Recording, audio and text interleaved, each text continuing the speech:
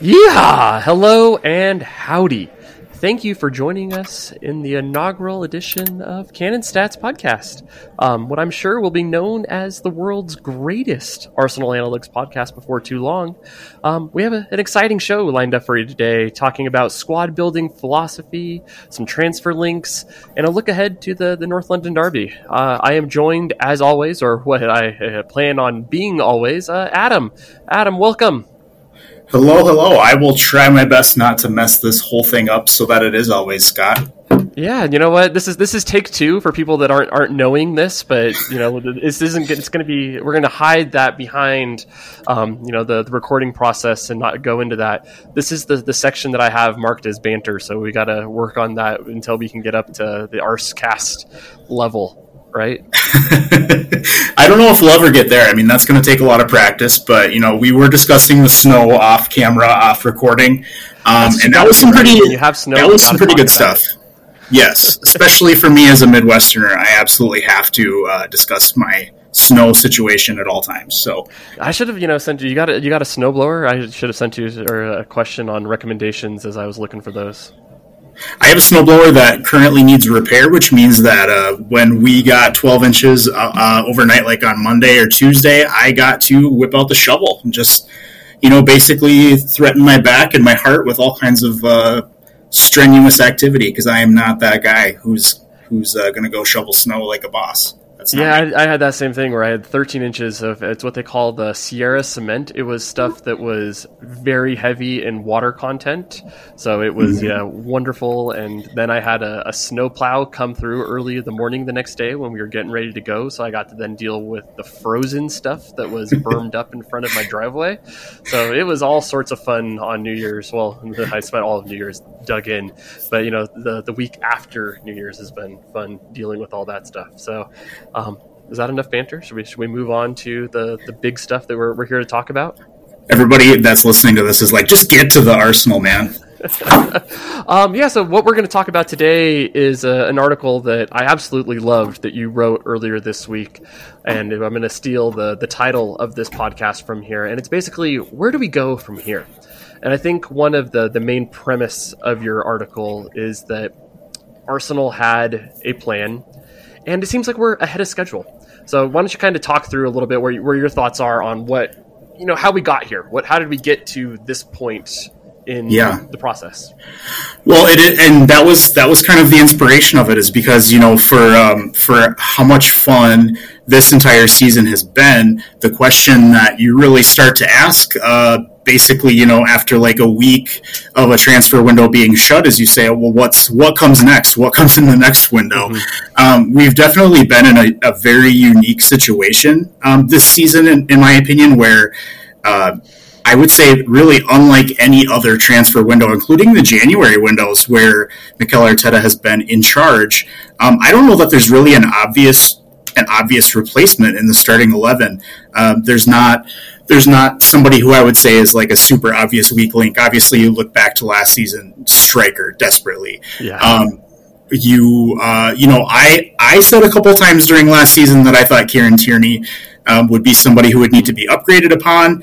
It seems like that did happen, with Alexander Zinchenko certainly being like a real difference maker. But now, you look at that back four, you look at Partey, Xhaka, and Odegaard in the midfield, and you look at the front three, and you say, well, is anybody going to come in that could start for those guys? Not in January, right? I don't think there's anything close to like where we think there is. Because I think if you're going to look at any position, maybe Granit Xhaka. I think, he maybe has come off a little bit of his early highs. Maybe there's some film on him now and teams aren't surprised by what he's doing. But I don't think there's a January signing that's going to come in and necessarily slot right back into that and be better than him. So, yeah, I totally agree. I don't think there's a obvious weakness in the first 11.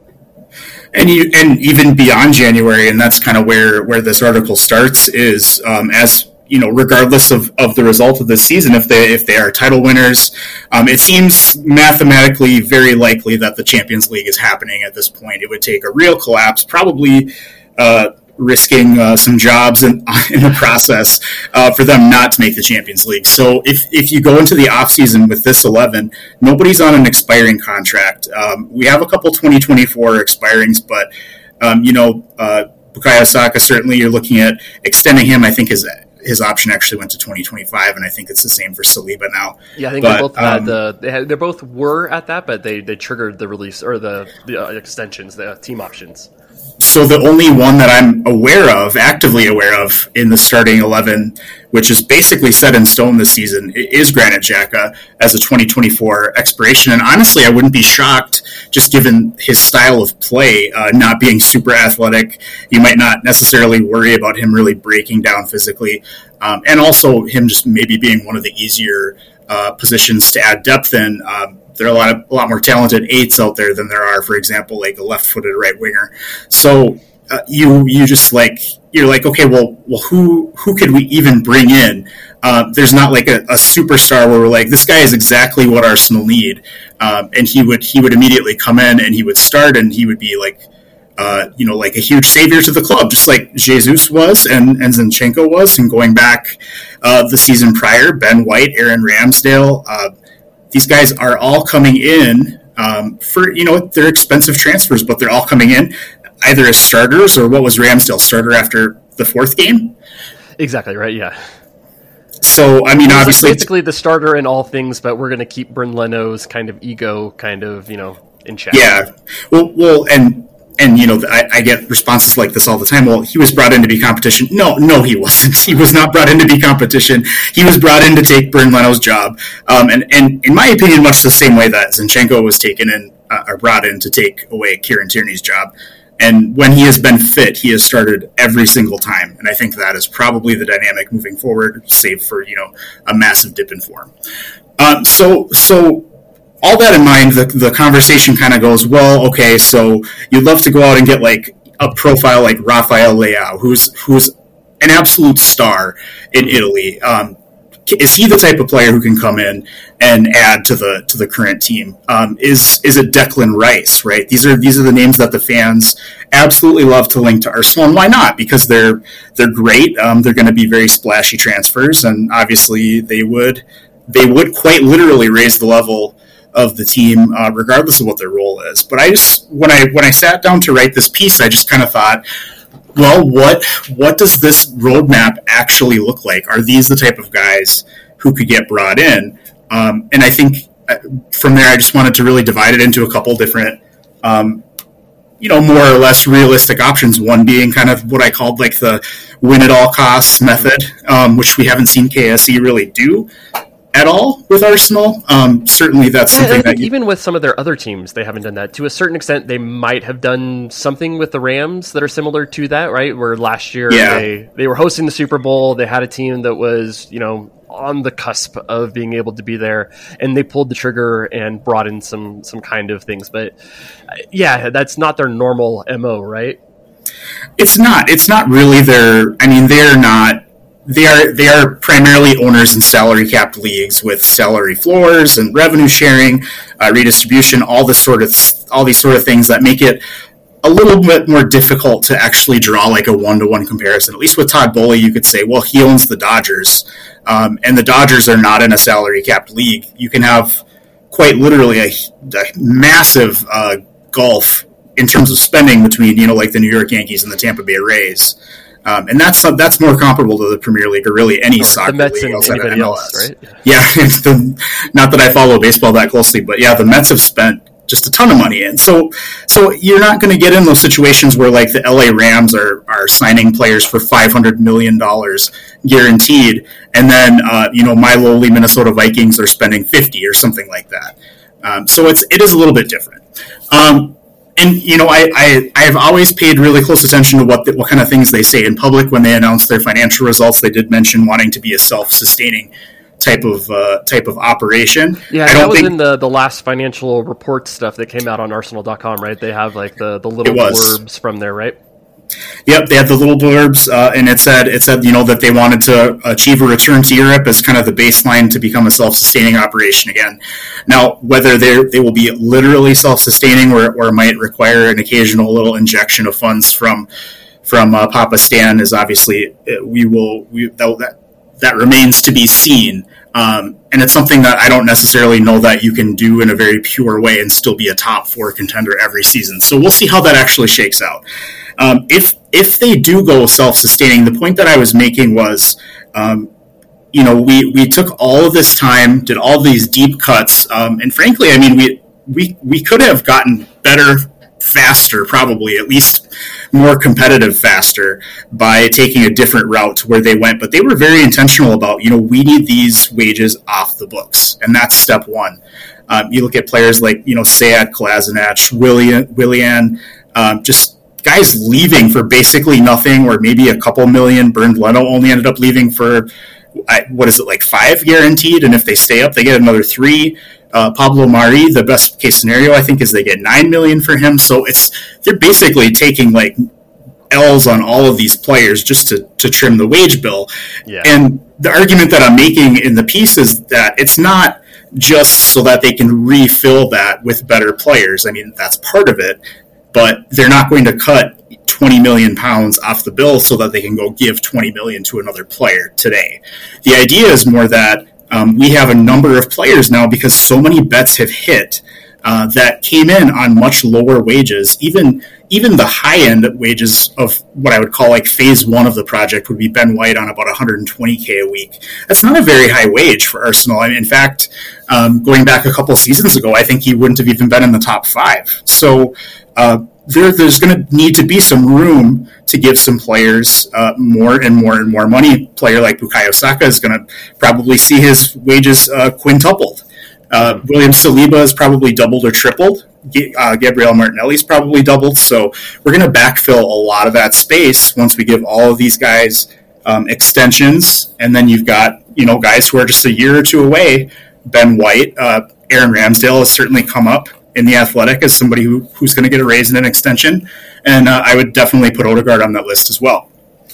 So I think that's something that because I think, kind of going through thinking about what this plan was, like and I think this is a very thought out, methodical plan, right? We saw so much we tried to do quick fixes. We tried to just bring in players that could push the team to try to quickly get back into the Champions League. And we saw that, that isn't always an easy or quick way to do it. It's very easy to make a mistake and have things blow up on you. And in the Premier League, where there's basically 6 teams now, maybe 7 teams that are vying for these 4 spots, if you fail, that can become expensive very fast. So I think Arsenal made a very pointed effort we're going to go methodical. We're going to build from young players with promise in front of them. And this isn't going to be a 1-year kind of thing.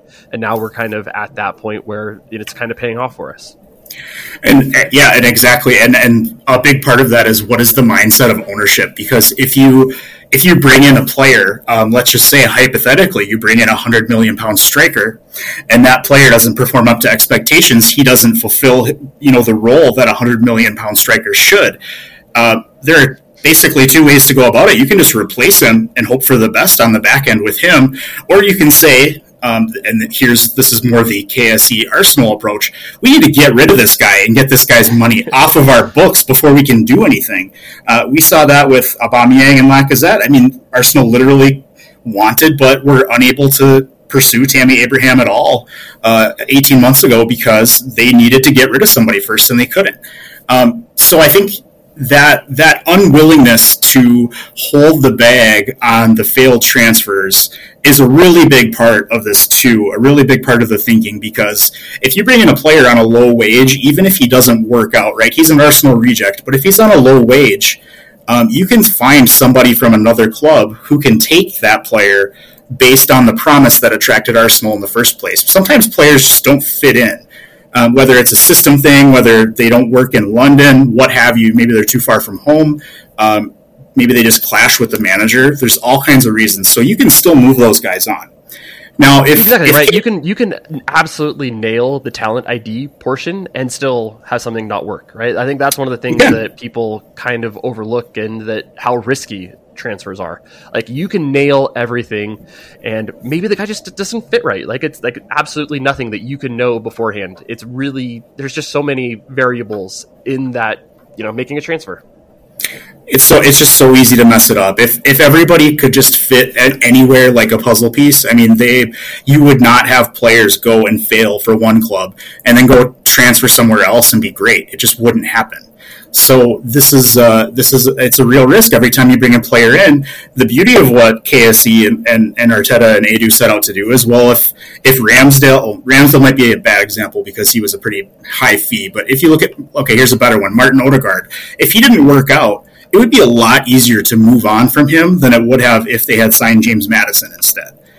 James Maddison would have been double the fee and probably a significant step up on the wages too, just having been in the Premier League for a number of years at that point. So, right, and I think he's already on like a pretty big wage, and you think you would need to.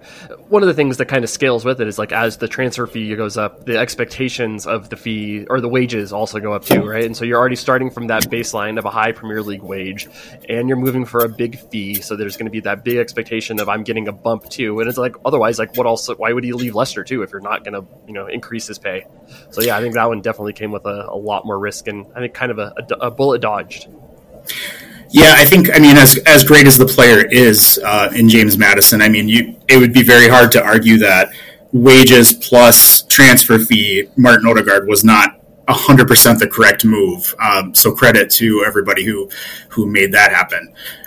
So if this is the philosophy, right, if we are not willing to spend our way out of mistakes, what does that look like? Well, for me, I think it looks a lot like what Arsenal are trying to pull off right now with Mykhailo Mudryk. Obviously, it's a very high transfer wage, but at Shakhtar Donetsk, he is not going to be a James Maddison high earner, right? If you are getting young talent who have not had a big contract yet, not Joao Felix, but rather Mudryk, who it was a couple of years ago, the average wage at Shakhtar was like 13,000 euros a week. I mean, that is nothing compared to what players make in England. You could quadruple, quintuple, sextuple this guy's wages, and he would still be a very low-ranking earner at your club. So yeah, I mean, he might even be a low earner at like a championship club, like not to like make feel bad about the Ukrainian league, but it's just the money difference between the leagues is astronomical.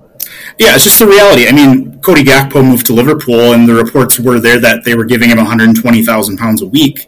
I think that if I remember what he was making at PSV, they tripled his wage. And PSV is a pretty big club, and PSV is not. And also, besides tripling his wage, he had also just signed an extension too. So this was a wage that they gave him in recognition of being probably literally the most dominant player in the Eredivisie over the past year to year and a half. It's just a reality of football that some of these clubs do not make the money to casually give out these wages that others do. So this is kind of what I see going forward. The problem with the club is that there is not depth. In at least, I put in the piece that probably 5 or 6 different starters, if they took a long-term injury or something else happened that affected their availability, that it could really affect the form of the club. I mean, it's pretty easy to identify where they are. Left center back, definitely. Defensive midfielder, most certainly. Probably both wings at this point. Mm-hmm. Eddie Nketiah is making some people maybe reconsider whether striker is one of those spots. I think he's been one of the bright spots in the club overall in the last 3 games for sure. But we could probably use with another more advanced midfielder, more in the Xhaka role too. So. Yeah, and I think if we're going to talk about like that, the attacking group as a whole, I think if we had seen, say, like an injury to, if it wasn't Jesus and say it was a Martinelli or a Saka, I think we would have seen potentially a Jesus go out to those wings and then, an Eddie Nketiah kind of thing. So it's like we're definitely weak in that area, but it's not quite, we would be starting, Marquinhos if, right, one of those guys had gone out. More likely Gabriel Jesus. Right? Like thinking about it now with Jesus out for at least another month, I'm definitely worried about that position. But I think before a Jesus injury, I think the idea was Eddie is the next guy up, and then we kind of rejigger from there. And whether Emile Smith-Rowe eventually comes back as an attacker or a midfielder, I mean, we're going to have to see. Everybody. There's everything from wing to false 9 with him, so you could see it going any direction pretty much. But yes. One thing I encounter a lot, especially online, I think Twitter is a little bit more of a environment for things like this is that I think that the expectation a lot of the times is that, okay, Arsenal need to add a third wing attacker on top of Martinelli and Saka, somebody who can realistically give them a run for their money and maybe steal some playing time from time to time. He's an actual quality player, right? It's not the leading scorer from like a second tier club in Portugal who has all the potential in the world, but has never played at a high level or anything like that. It's not a real true prospect type of player. So who would they sign? Well, if you ask a lot of fans, you're going to get answers back, and it's going to be like Rafael Leao. It's going to be the guys who are literally... It's on everybody's wish list, right? I mean, if that move could happen, I don't think anybody would say no. Yeah, and when Milan, right? Except for AC Milan. When I come back at these people, I think a lot of times that is the impression that they get, is that I wouldn't want that player at the club. And no, that's absolutely not the case. But there's a really, really wide gulf between, Nuno Tavares, who was like basically a depth option at Benfica, who hadn't really won that job. That played right back or left back. No, he wasn't, and he was a physical profile that got brought in based on potential, right? That is a true prospect. Albert Sambi Lokanga is maybe more of somebody who was like very dominant at a lower league, but still had a lot to prove. But there's, even between like Sambi Lokanga and somebody like Leao, there's a really big wealth of space in terms of like relative ability and provenness and costs and all of those good things. So what I kind of foresee if KSC are really going for the self-sustaining model is kind of what you're seeing with Mudryk, where it's going to be a player who comes in on day one, and no, he's not better than Gabriel Martinelli. Maybe he surprises, and he is, but I don't think that's the intention. And sort of build better depth that way. So if you go out at DM, you don't get Declan Rice, who again is like the number one option on everybody's lips at that position. You might get somebody who is like a 22, 23-year-old guy who's played 2 seasons, 3 seasons in France or Germany or Spain, has a high potential, maybe does cost a lot of money because he's very valuable to his club. He's a full-time starter, but he's never played in the Premier League. And you don't know that he will work out. And he's also making a big step up in terms of clubs. So he's willing to be kind of that like rotation, substitute, cup, and injury replacement for Thomas Partey. Whereas I think somebody like Declan Rice, is that going to make him want to join your club? Say, hey, come be our second guy. Because in my opinion, there are people who might scoff at this, but I think Thomas Partey is better than Declan Rice. In the present, certainly. Obviously, he's over 30 now, or he's going to be soon. So maybe that won't be the case forever. But if you, like Rice, 70, 80 million pound transfer, solid wage, like he's going to care about day one. He wants to come in and play. He plays. I looked him up one time. He plays like 45 games a season at West Ham. So he's used to playing. I'm sure he wants to keep that up. Exactly, and I think basically what you're saying is that we're going to go get like Mo Kamara from Monaco or something like that. Is that kind of what I'm hearing here? We're about to get aggregated. It's Adam Vogue says we're signing Mo Kamara from Monaco in the summer. I mean, I am a huge fan of his, so I would be okay with being the source of that. He only just joined them, but I mean, he probably wouldn't be that expensive, right? And even if you look at a player at that level, maybe he does cost 40 million pounds. Or another name that Arsenal's been linked with before is Moises Caicedo from Brighton. I think he would be super expensive in terms of fee to get out. But if you ever look up the wage data on Brighton, they do not pay most of their players that much money. He would probably come in on a lower wage than, say, like Benjamin White has. You could get him probably in for under £100,000 a week. So literally half of what Declan Rice, if not even a smaller portion. I think that's where it starts to get interesting. It's going to be close to 200 grand a read. I don't think it's going to be similar to party wages, right? Especially you consider, he's English, his expectations for what you're trying to be able to do. He's basically the guy in waiting. He might, be looking to push, party. I mean, I don't think you sign a Declan Rice and say, oh, you're going to be our backup kind of a thing. Before we move on, I think there's one thing that I did want to touch on, and I think you kind of brought it up earlier, was just kind of trying to find a replacement for, say a Martinelli, somebody who's better than them. So in my newsletter today, I went and I pulled, based on my attacking midfielder ratings, all of the under 25 guys, and basically there's not a lot that are better than Saka and Martinelli. So Saka and Martinelli are ranked, 7th and 8th of all under 25 attacking midfielders in Europe right now. So it's like trying to find a young person who still fits that role and who's better than them. It's basically impossible, right? It's like you got Jamal Musa, you got Foden, you got Vinicius Jr., Rafael Leao, and then I'm not going to be able to say this one very well, but Kvaratskhelia? I don't know how to say that one very well, but from Napoli. That's why you just say Kvaradana. Yeah, so yeah, like I don't know, like there's not really a good choice to really so I think that's a thing where the club isn't going to necessarily be able to get somebody who's better than them. But yes, I think we can certainly get somebody who fits this team well, fits the age profile of where we want to be, and really kind of sets us up to be able to give those guys a better, situation where they're not playing 90 minutes week in, week out, and be able to make them even better.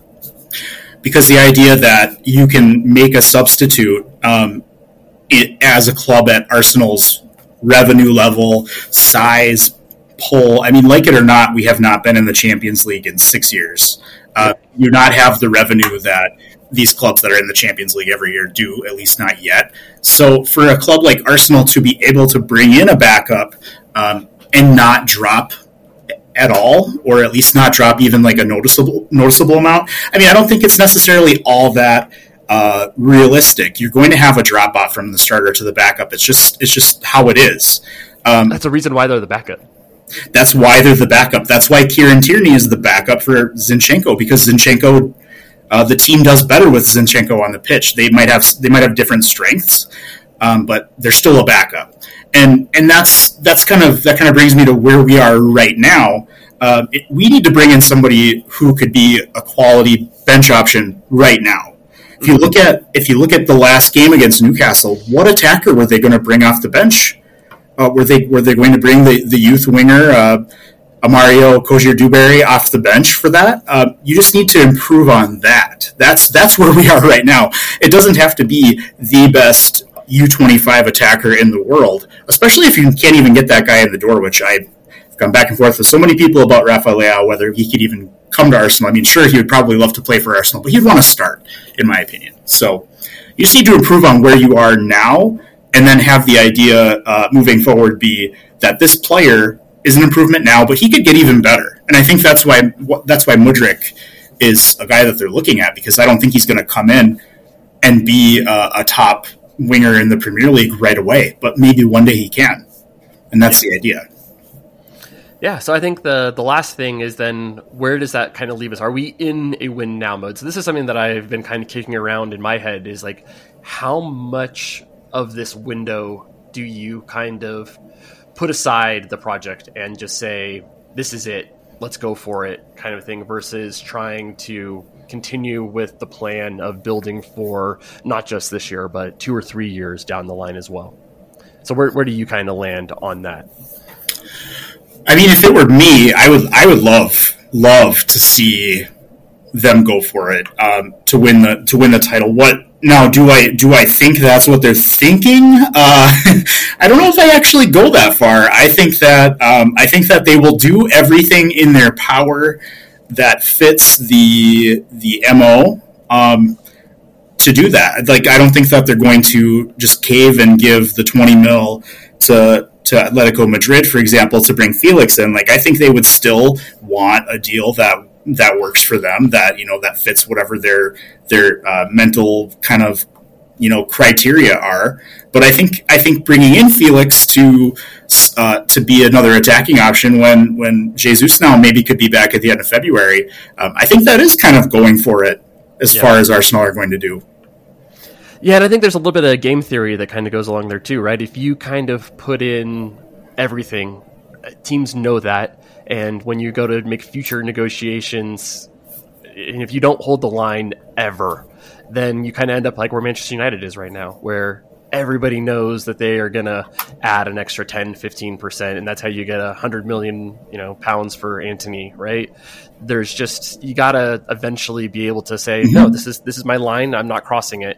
So yeah, I think there's finding that balance between, the window is open now, and I think that maybe there is certainly some funds, if we are kind of allocating between January and June, that maybe you pull some funds in and try to make a move that you wouldn't have done if we were say on right at the fourth place battle.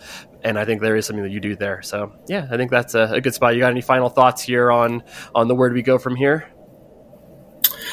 No, I mean, I guess one quick thing is I did have a section in there about Arsenal being a selling club, and if you're listening to this and haven't read that, I would take a look at it. It's going to be in the description in the notes.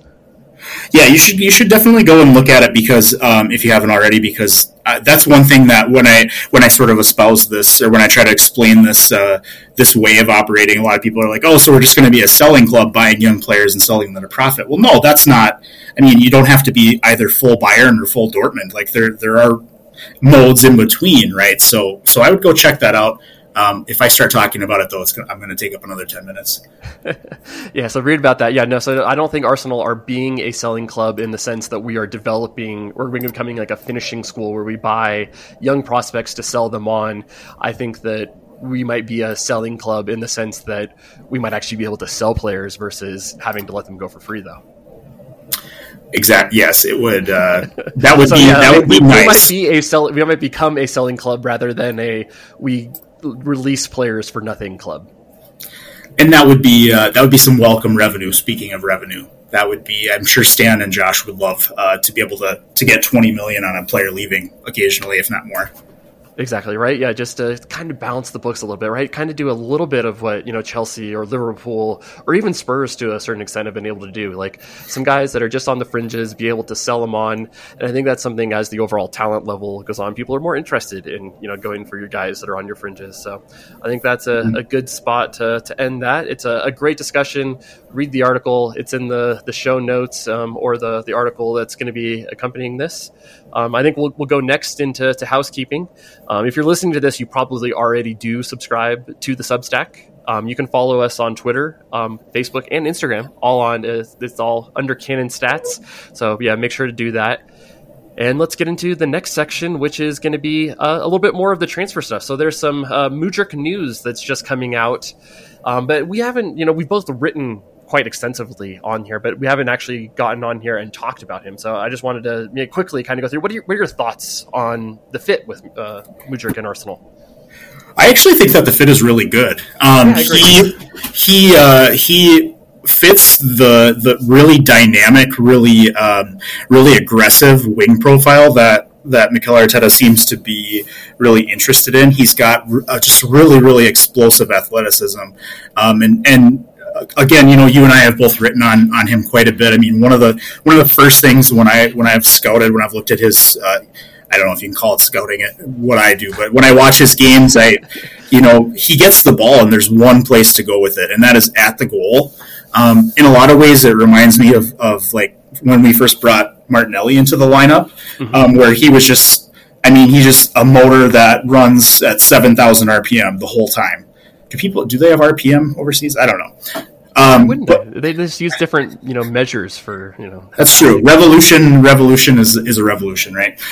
So he's just like this kind of just straight at the goal type of guy. Now, I think that one thing that would be a real improvement on early Martinelli with him is that he does pass the ball a lot better than Martinelli used to. Martinelli has really raised his game as a passer a lot over the past couple seasons, but Mudryk would come in better than Martinelli did in that perspective. So, you look at him, you want to isolate him out wide. You want him to try to beat a man. He's got that short distance explosive, that acceleration, and obviously the top end pace is just crazy, and really makes a lot of people fall in love with him. Arsenal do not get a lot of top end acceleration opportunities. I think over the past 3 games we've seen Nketiah maybe have a couple, probably literally 2, but other than that, maybe chasing a ball in behind as kind of an outlet would be really useful. But well, there's the one that from the Odegaard Martinelli chance, like that's but those ones really stick out as oh, that's our chance. But there isn't multiple chances necessarily per game for us to be able to do that. But I think so that. Yeah, I guess one of the things that I think is that I think he would still be good. He doesn't need 10 yards to be able to get up to full speed. He does seem quick over short distances as well. Absolutely, yeah. He's got a very, very good acceleration. If he were to join Arsenal, he wouldn't spend a lot of time off ball, but that is one of my big red flags with him. Is if you watch him defend, you watch him jog or even walk a lot of the time. He is a pretty aggressive counter presser if he's chasing an opponent with the ball in their own half. I have seen him win a lot of balls back that way and kind of launch a counterattack on his own. So he does seem to have a motor that I think he could use defensively.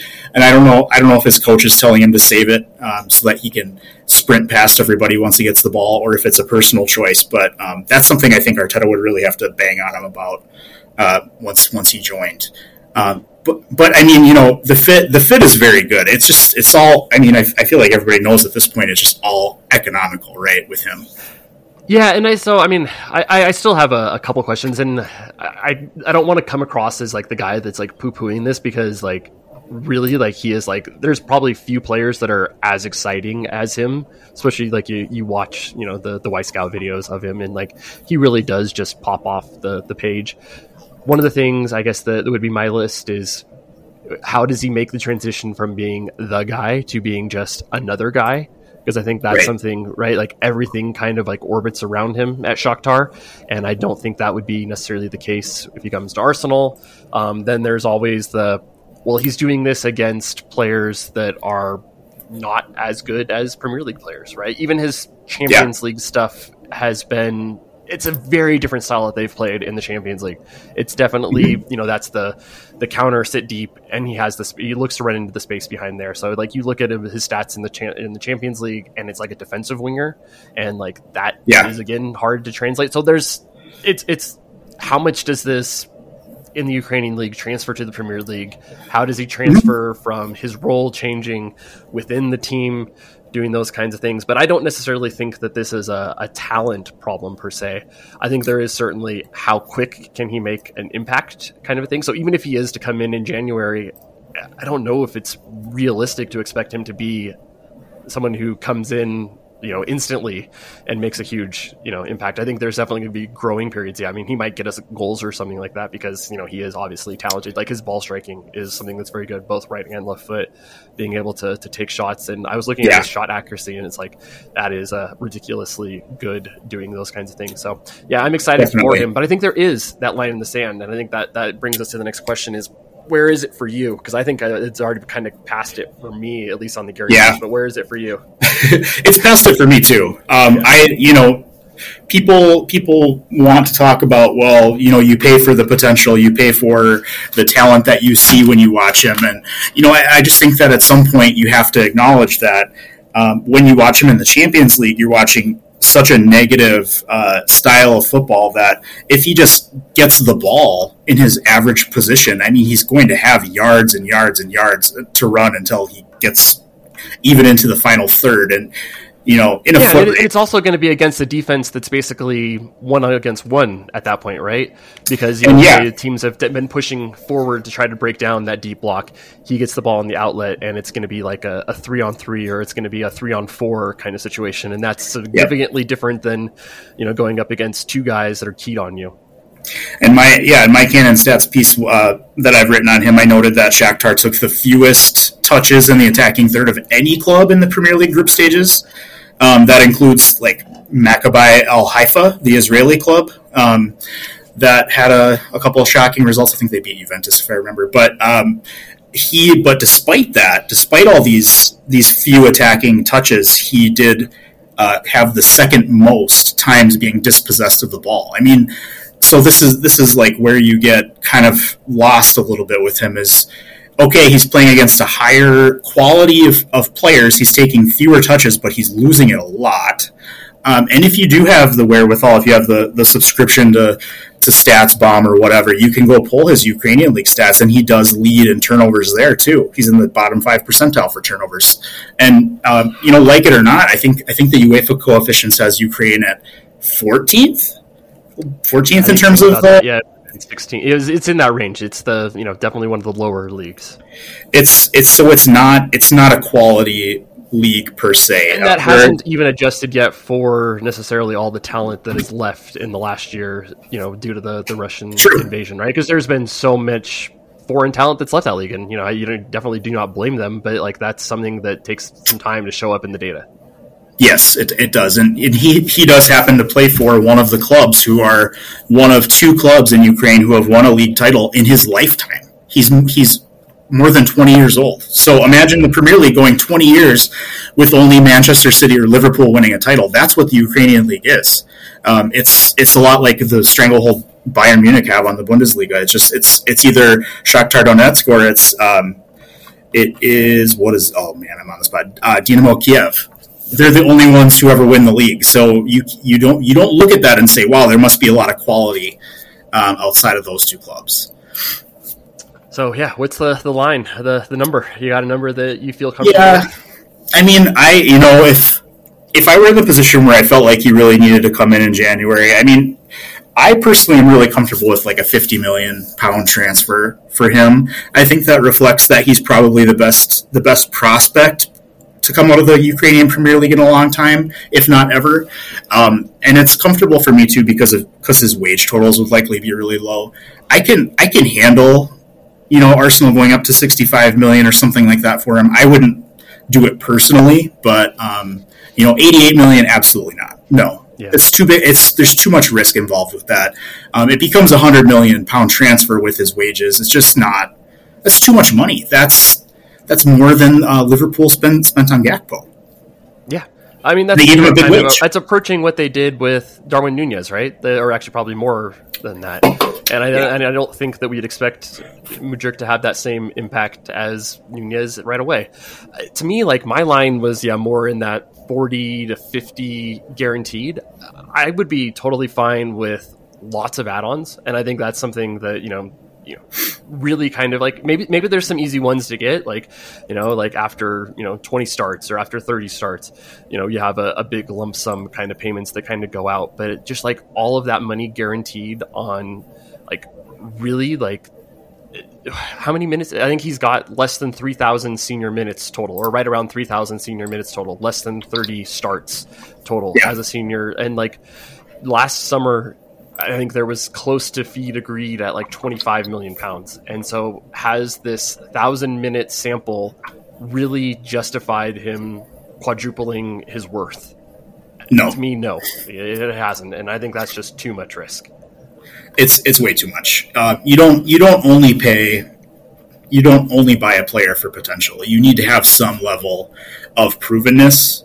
I just randomly pulled this up. As much as we dislike the player, and as easy as it is to see now that they probably, it was easy to see when they closed the deal. They paid way too much for Antony. But Antony's, get this, Antony in the Champions League at Ajax, Champions League only, made 17 starts. Just in the Champions League. With Mykhailo Mudryk, we're talking about in like maybe double that in all competitions. If senior he's only had 6 Champions League starts, I think, right? Something about that? Something like that, yeah. But 33, I think, is the number of total starts in all competitions. Ajax put Antony out there for half that just in the Champions League alone. He was a starter there for 3 or 4 seasons. That's a higher league, and that is a much, much, much bigger track. Much better team, right? Yeah, I think and much better team and much better competition. And you and I would both say that's also a way huger sample. If you were looking at it from just like a statistical probability point of view, the longer you repeat results, the longer amount of time you do that, the higher the probability is that those results will continue going forward. That's why we like to have the big sample size. That's why we don't like to have a 3-game sample. Even if it was amazing, if a guy does that over 15, 20, 25 games, you're like, okay, that feels more like it can be repeatable. Exactly. And that's why we care about the track record. That's exactly why you tear out the track record, because it saves you from making mistake based on, hot form. We've all seen players, play out of their minds for, even 5-10 games. Like, you've seen that.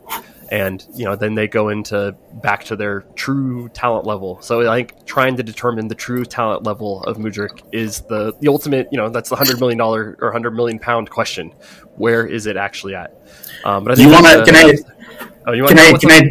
I've got a great example of small sample that Arsenal people can appreciate. Do you remember 2 years ago when Joe Willock went on loan to Newcastle? Do you remember how many consecutive Premier League games he scored in? Was it like 8? It was 8. Do you know how many? So he did that. He did that. He is in the seasons since then. He's been there for 2 seasons since then. He started 40 games. Do you know how many goals he has scored since? I'm going to take a guess at 4. He scored 4 goals. That's exactly right. That is like one of the best small sample examples that you can point to. And Arsenal people, I mean, we saw that firsthand. He scored every single game. Some people were like, we got to keep him. He's scoring all these goals. He scored 4 since. Granted, Xhaka has scored more this season than Joe Willock has scored since going permanent to Newcastle. So just look at it that way. Yep. All right, the next on my list is talking a little João Felix. So this one seems to be heating up a little bit. I know you already poo-pooed it and ruined it for everybody. Yeah. But maybe it's happening. Is it? Is it going to happen? Well, and to be fair, one thing that I did not discuss in my Adam Ruins Everything article on him was the possibility that Atletico would just let him leave on a loan with no kind of obligation. To me, I know some people feel differently, but to me, this is not an image rehab. I don't think he needs image rehab at all. He just had a great World Cup. He's been one of the most highly rated attacking players outside of England for multiple years. I think people who follow La Liga know what's going on there. Diego Simeone just does not play a style that an attacking player should want to play. I have no idea why he went there in the first place. Ridiculous decision. Stupid decision. He made a lot of money off of it. That's probably the reason, right? But it's been terrible for his career. It's been terrible for his stats. I mean, he's starting like 15 to 20 games every season since he moved there because him and the coach just do not like each other. He's clearly a talented guy. I think in 4 starts for Portugal in the World Cup, I think he had 3 goal involvements. Like, he looked bright there. And people can see the talent. So, it's just he needs a change of scenery. Yeah, and I think, you kind of look at his talent overall, and like, even in a system where he doesn't necessarily fit, he has still put up really solid numbers, playing all along, the attacking line. I think if there's one thing that makes me incredibly interested, it is that, right? He's not really a striker. He's a lot more of a second striker. But that kind of makes it so he could be somebody who plays on the right. He could be somebody who plays on the left in a pinch. I think he could be a striker. He could play even in that left 8 position if we needed it to be able to do that. So it's just like, if we're looking for a guy on a short term, not necessarily a huge commitment kind of thing, I think the loan fees that are being talked about are probably a little bit crazy, and I think that's something that's going to be a huge stumbling block. But if that is something that we're going to do, he kind of makes sense. There's obviously the questions of, can he come in right away and play? Like, that's a question for everybody that's moving to different leagues, even moving between teams. Like, that's not always necessarily easy to hit the ground running, especially in a system like this. But I think that if there's going to be a guy that you're going to bet on, it's going to be somebody with his talent level to be able to do it. And if we need somebody to come off the bench and try to do something, I would love to have him as an option. Yeah, I mean, it would be kind of the definition of like a luxurious type of signing. The whole point I was trying to make with the article with him was that I have a really hard time seeing him fit in the long term. I think he makes the 3rd most or 4th most at Atletico Madrid. He's only 23, so that's pretty crazy that Jan Oblak and Koke are the only guys making more money than him. He makes more money than Griezmann, for example.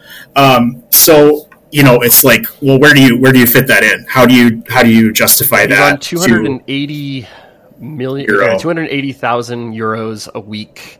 So 14.5 million euros a year right now. So yeah, he's a very, very highly paid player. I mean, that's more than we're trying to give extensions to Saka and Martinelli for, and I think that you could at least make an argument that those players are proven at a higher level. So it's an interesting fit long term. But hey, we've got this false nine kind of striker who's injured. Whether we want to move Martinelli central or Felix himself, he can fit in. He's got the technical profile that I think Mikel Arteta would really like. It's certainly like you look at that smooth kind of flowing pass and move type of offense, and I think you see him working in that. I don't think that the adaptation period would be that long. La Liga is probably about as close as you can get to the Premier League without being the Premier League in terms of like the talent level. So, nobody's going to pay £20 million for him to be there for 6 months. But if they can get that down, that would be really interesting. If it's more like 10, or if it's 20 million and we pay only half the wages or something like that. I think there's a deal to be had there, but I think this is one that goes all the way till the end, and you got to wait for Atleti to kind of blink on their demands. I think it'll also depend on maybe what Manchester United do, because maybe they do something stupid again. You can never cancel that out. You can never count on them not to be stupid. That's for sure. All right, let's do a couple quick hits here on some last people that are here. Ferran Torres, I know you've also written about him. So he was a guy that's always intrigued me. He's got the Manchester City pedigree, so he's worked with Arteta in the past, but there's questions there. I mean, I have questions. I definitely have questions. He started off kind of being like this winger for Valencia who had this great profile. He's this great dribbler, and maybe not so much a scorer. Then he goes to Manchester City. He's playing at a higher level. His dribbling numbers fall way off. It turns out he doesn't want to even be in England. He wants to go to Spain, so he's only at Manchester City for like a calendar year. Great sale. He played a little bit more central at Manchester City, so maybe that's a little bit of whether the dribbles went down a bit, but still, that was a concerning thing to see. Yeah, Pep moved him central because he didn't have a striker. So he did play most of his first season at City. He was mostly a right wing. By the end of Manchester City, he was playing more at striker, including that 5-0 game last season where Xhaka got sent off. He had a brace in that one. But that was like his last game, one of his last games with the club before they finally sold him to Barca in January. And for me, since he's been at Barca, he has not been somebody that I'm very excited about. He's still not dribbling well, and he is playing more of a wing role there. Watching him at the World Cup, I thought he was really bad, to be honest. I thought he was... of all Spain's players, he was one that probably least impressed me. Yeah, if you look at the game that they got eliminated against Morocco, and they brought on Nico Williams for him late in the second half, and I thought the attack suddenly looked way better. So, and part of that was that he couldn't beat a man at the World Cup. The stat I think I put in maybe I didn't put it in the article, but I think he was like 1 for 9 dribbling in 4 games in the World Cup. I mean, can he beat a man anymore? Because if not, is he really a long-term option on the wing? So all of that, all the performance stuff aside, he's already left England once because he was unhappy. Is that really the guy you want to try to bring back? I mean, for me, not for £40 million. So that's my question with him. Yeah, I think that I have similar ones, right? It's just... he's kind of a tweener. He doesn't really necessarily have a position that he has. I think there's still some questions about, all right, he's now kind of washed out at 2 top clubs that he couldn't really necessarily make his mark at, which, kind of is a little bit unfair, right? He's, going up against some of the best players in the world, right? He's trying to, disenthrone, Ousmane Dembele at Barcelona right now, but it's still, right? He can't do it. And those kinds of things. I think the only thing that might be kind of a benefit is, Barcelona might be desperate to move. So, maybe you can get a discount there, but I don't think, again, Barcelona is kind of irrational in some of their demands that they make on players. And, I would take him for a discount. Yeah, a huge discount. I would certainly take a flyer on, trying to rehabilitate him. Definitely not paying, the market rate. And any listeners who associate him with Mikel Arteta, just be aware that him and Arteta did not overlap at Manchester City. They didn't overlap at all. Despite what you might think, Arteta left in, November 19, and Torres came in the following summer. Yep, okay, thank you. Yeah, here's some quick fact check. Common misconceptions. Just because he played for City does not mean he played for Arteta. Yep. All right, last one on my quick hits here is so Brendan Rodgers is basically trying to clean house for all of their almost out of contract players. So that is raising the question of Yuri Tielemans again. Would you take Tielemans in the January window here if there's a deal to be made here? I mean, I have questions about Tielemans too. I want to know. There's lots of questions about Tielemans, but yes, I am not shy about advertising my dislike of Tielemans. I am a person who, if a player has one technical thing that they do really well, that dazzles people, but the rest of the game is subpar, I will not like that player. And for me, Tielemans, like the final ball, wonderful, great, like really, really good, scores some really, really phenomenal goals. He has a good ball progressor, so I guess that's two skills. But for me, I think Arsenal need a better player off the ball. I just don't, is he 25 now? He's been around for a really long time. Coming into his prime. He's been around for a really long time. I do not believe that old dogs can learn new tricks, frankly. So I think he is what he is at this point. He's a good player. If Leicester are gonna give him away for a song, sure, like that's fine. But one of the things that we've heard about him is that he wants a lot of money. I don't know if that's true, but I have heard that. More than Granit Xhaka only makes £125,000 a week. So something to consider. If he wants more than that, I don't know. I don't think he takes Xhaka's job. I really don't. I think Xhaka is better.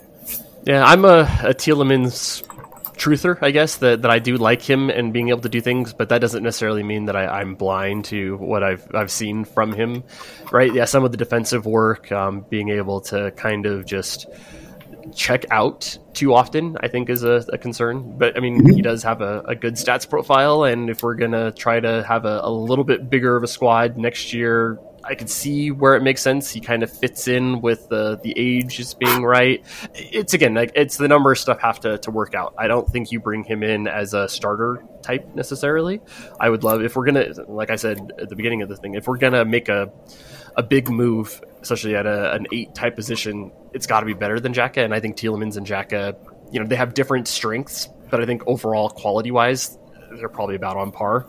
Right? They're gonna, have different kind of qualities to each other, but I don't necessarily would say one of them is head and shoulders above the other to like be able to say like this is the guy who's coming in. I don't think so either. And I think one thing that sometimes people overlook is the chemistry factor. As stats guys, you and I probably you talk about why a transfer can fail. It just could be the chemistry. I mean, we know that Granit Xhaka is maybe the most beloved player among his teammates in that dressing room. I call him the shadow captain, even though he's not the captain. Yeah, I mean, he's the vice captain, but he's really the captain. He's the most experienced player on the team, and I just think that they love him. And why would you replace him with anybody who was not an obvious upgrade? Yep. All right. Let's go into a little bit before we go. I wanted to talk finally North London Derby, but there is something that's kind of come up, and maybe this is all driven by Richard Keys, but it's the narrative around Mikel Arteta's sideline antics. Like, this seems like such the dumb story. Like, do you think this is actually a problem, or is this something that like he's being picked out for just to pick on something for Mikel Arteta? Well, I don't know. I mean, I admit that I do not do a lot of, ethnographic studies on the other fan bases, but sure. I feel like this is just a guy knowing which fan base he can get a rise out of. Arsenal get clicks. Arsenal and probably Manchester United. You'll get clicks if you're right about that. And I think he's just picking on Arteta for no reason. I mean, spend 10 minutes on Twitter and you can see all the videos of Pep and Jurgen Klopp. Or Jose Mourinho, or even Conte, right? Conte got in a freaking fight with Thomas Tuchel earlier this year. Yeah, he's not doing anything that anyone hasn't already done. So I think it really is just a way to get clicks. And, you QT these articles, you're still giving them traffic, so... Yeah. To me, like, this is something that is, like, totally driven by narrative, right? If Arsenal actually do win, maybe it's, oh, Mikel Arteta's, sideline antics, help, give us passion, right? That was the story, like when he got in the fight with Klopp, like, oh, that's what spurred them to come back and be able to do it. And it's like, it's only a problem, like, if he doesn't, if Arsenal don't get the result. Or it's like the other option is there too. It's like, oh, he sits on his hands and he doesn't do anything. And it's like, why isn't he trying to get the most out of his players? It's like, I don't know, it's like the dumbest kind of stuff, like where it's all driven by whatever the outcome is. Like you can change the story to fit whatever thing that you want to be able to say. Results-based analysis, we call that. Yep. All right, I think that's enough about that. Let's go into a quick North London derby. There's no Premier League this weekend with a FA Cup, so we got a North London derby coming up. Is it next Monday? Is it on the 16th, or I think it's the 15th, so Sunday. 15th. Right. We're the late Sunday match. We play on Monday with the FA Cup, right? Yeah, and I hate being the last match of the weekend. By the way, it just sucks. But I mean, this is good. This is an interesting. Speaking of like squad depth and injury problems and things like that, Harry Kane did not pick up that yellow card that so many people were hoping. So he'll be there. But they have questions with health. They've got Bentancur. I think he's been dealing with an injury, and then obviously Kulusevski. So it's going to be interesting to see who is back healthy for that one. With our luck, they will be full strength. Obviously they just beat the pants off Crystal Palace, who just looked terrible in that game. But the first result went really well. That first half, like Spurs looked like total dog crap. Yeah. So this is like, it's really interesting when they match up. I feel like it's going to be all about Arsenal actually taking advantage of the opportunities. Mm-hmm. There weren't a lot against Newcastle, but there were a couple where you would say, you know what, regardless of the penalty shouts and everything, if they had just put that one away, would have been a very different game from that point on. So yeah, you're right. If Arsenal score in that opening 10 minutes, I think this is something that they go 2-0, almost like guaranteed. I do believe that. I think that was set up to be very similar to the Brighton match. Like, get that early goal, and then you're kind of able to cruise a little bit. Yeah, exactly. So for me, it's going to be, if we get to 30, 40 minutes, Arsenal have had 2 or 3 let-offs kind of where they have a chance, and Odegaard or Nketiah or Saka or Martinelli just like don't hit the shot. That's where Spurs are going to nick one. So, if it's 0-0 at the half, like, I'm not going to feel great about that. But, Arsenal, one thing that I will say is even this season when the form has been less exciting, the way that they play is just so much more dominant and positive. Even at their worst, like, Newcastle tried to press, and, the commentators talked about it a number of times. Like, Arsenal just looked at home playing out of the press. Like, it looked relatively easy most of the game. So, they just... Yeah, right? So, like, they had to, like, completely change their plan. Because I do think that they didn't necessarily set out to sit deep. Like, they wanted to come and play. And then they're like, uh-oh, we can't come play. Yeah, we need to park the bus here. So, that's exactly what Spurs want to do, even in a normal game. Even against, like, Nottingham Forest, they're going to park the bus. So, it's just an interesting tactical matchup, and that's why for me it's just going to be who scores the goal. That's not that great of a chance. That's probably who's going to win. Fortunately for us, it's usually Harry Kane. Yeah, and that's just one of the things that kind of is like, I was looking at, it's like, how do they keep getting away with this? And it's like, oh, it's Harry Kane. Like, he's on 15 goals, and we're not even halfway through the season. It's like, I mean, yeah, like that an elite striker can carry you and cover up a lot of flaws, because like, this team is not good. They give up I think it's, I would have to go back and look at it, but it's like, I think they're, especially over the last 10 games, like, they are giving up shots at a almost relegation level. It is just, they're sitting way deep and inviting these shots. Yeah, they're not great shots that they're giving up, but we've all been there in the Unai Emery era where we invited teams to take shots, and like, it's a good way to get footballed and have sports kind of go against you. You shouldn't invite these kinds of things over a season, because it will burn you. And I think they've been burnt a few times, and that's why they're kind of sitting where they're at, outside of the top four, or are they right at the top four? I haven't looked at the table beyond, the top two in a while to be able to kind of figure out where everything is. And it's like, they're just not a good team. And I think this is something I'll probably write about for next week, is a more detailed view of them. You got a score prediction for this match? I think it might be. You got a vibes? I'm feeling like the vibe I'm feeling is like 1-1. I think it might be a draw. I'm going to go draw. I think that there's definitely a goal in it for them, but I think that Arsenal might, pip it. I think Arsenal might get 2-0 up, and then, be able to kind of turn off, and maybe they get like their classic penalty that they always get against us to be able to kind of get one back. But I think we do win this one. I think we were able to get it and, be able to keep our lead. So, yeah, thank you, Adam. This has been wonderful. This has been the inaugural edition of the Cannon Stats podcast. I hope you enjoy it. We'll take a bit of a break because I'm on vacation next week, but I think we'll be back the week after that, and we'll have a fun, interesting conversation. So, Adam, thank you so much. Yeah, and hopefully we'll be talking about, what would that be, like a 17-point gap on Spurs at that point if we win? No, it would be 14. Okay. Yeah, we'll have to get a magic numbers update after that one to be able to kind of figure out where we're at. I'll post after the last game every week. That'll be my goal. Perfect. All right. Thanks, Adam. Thank you, everybody, for listening. Bye-bye.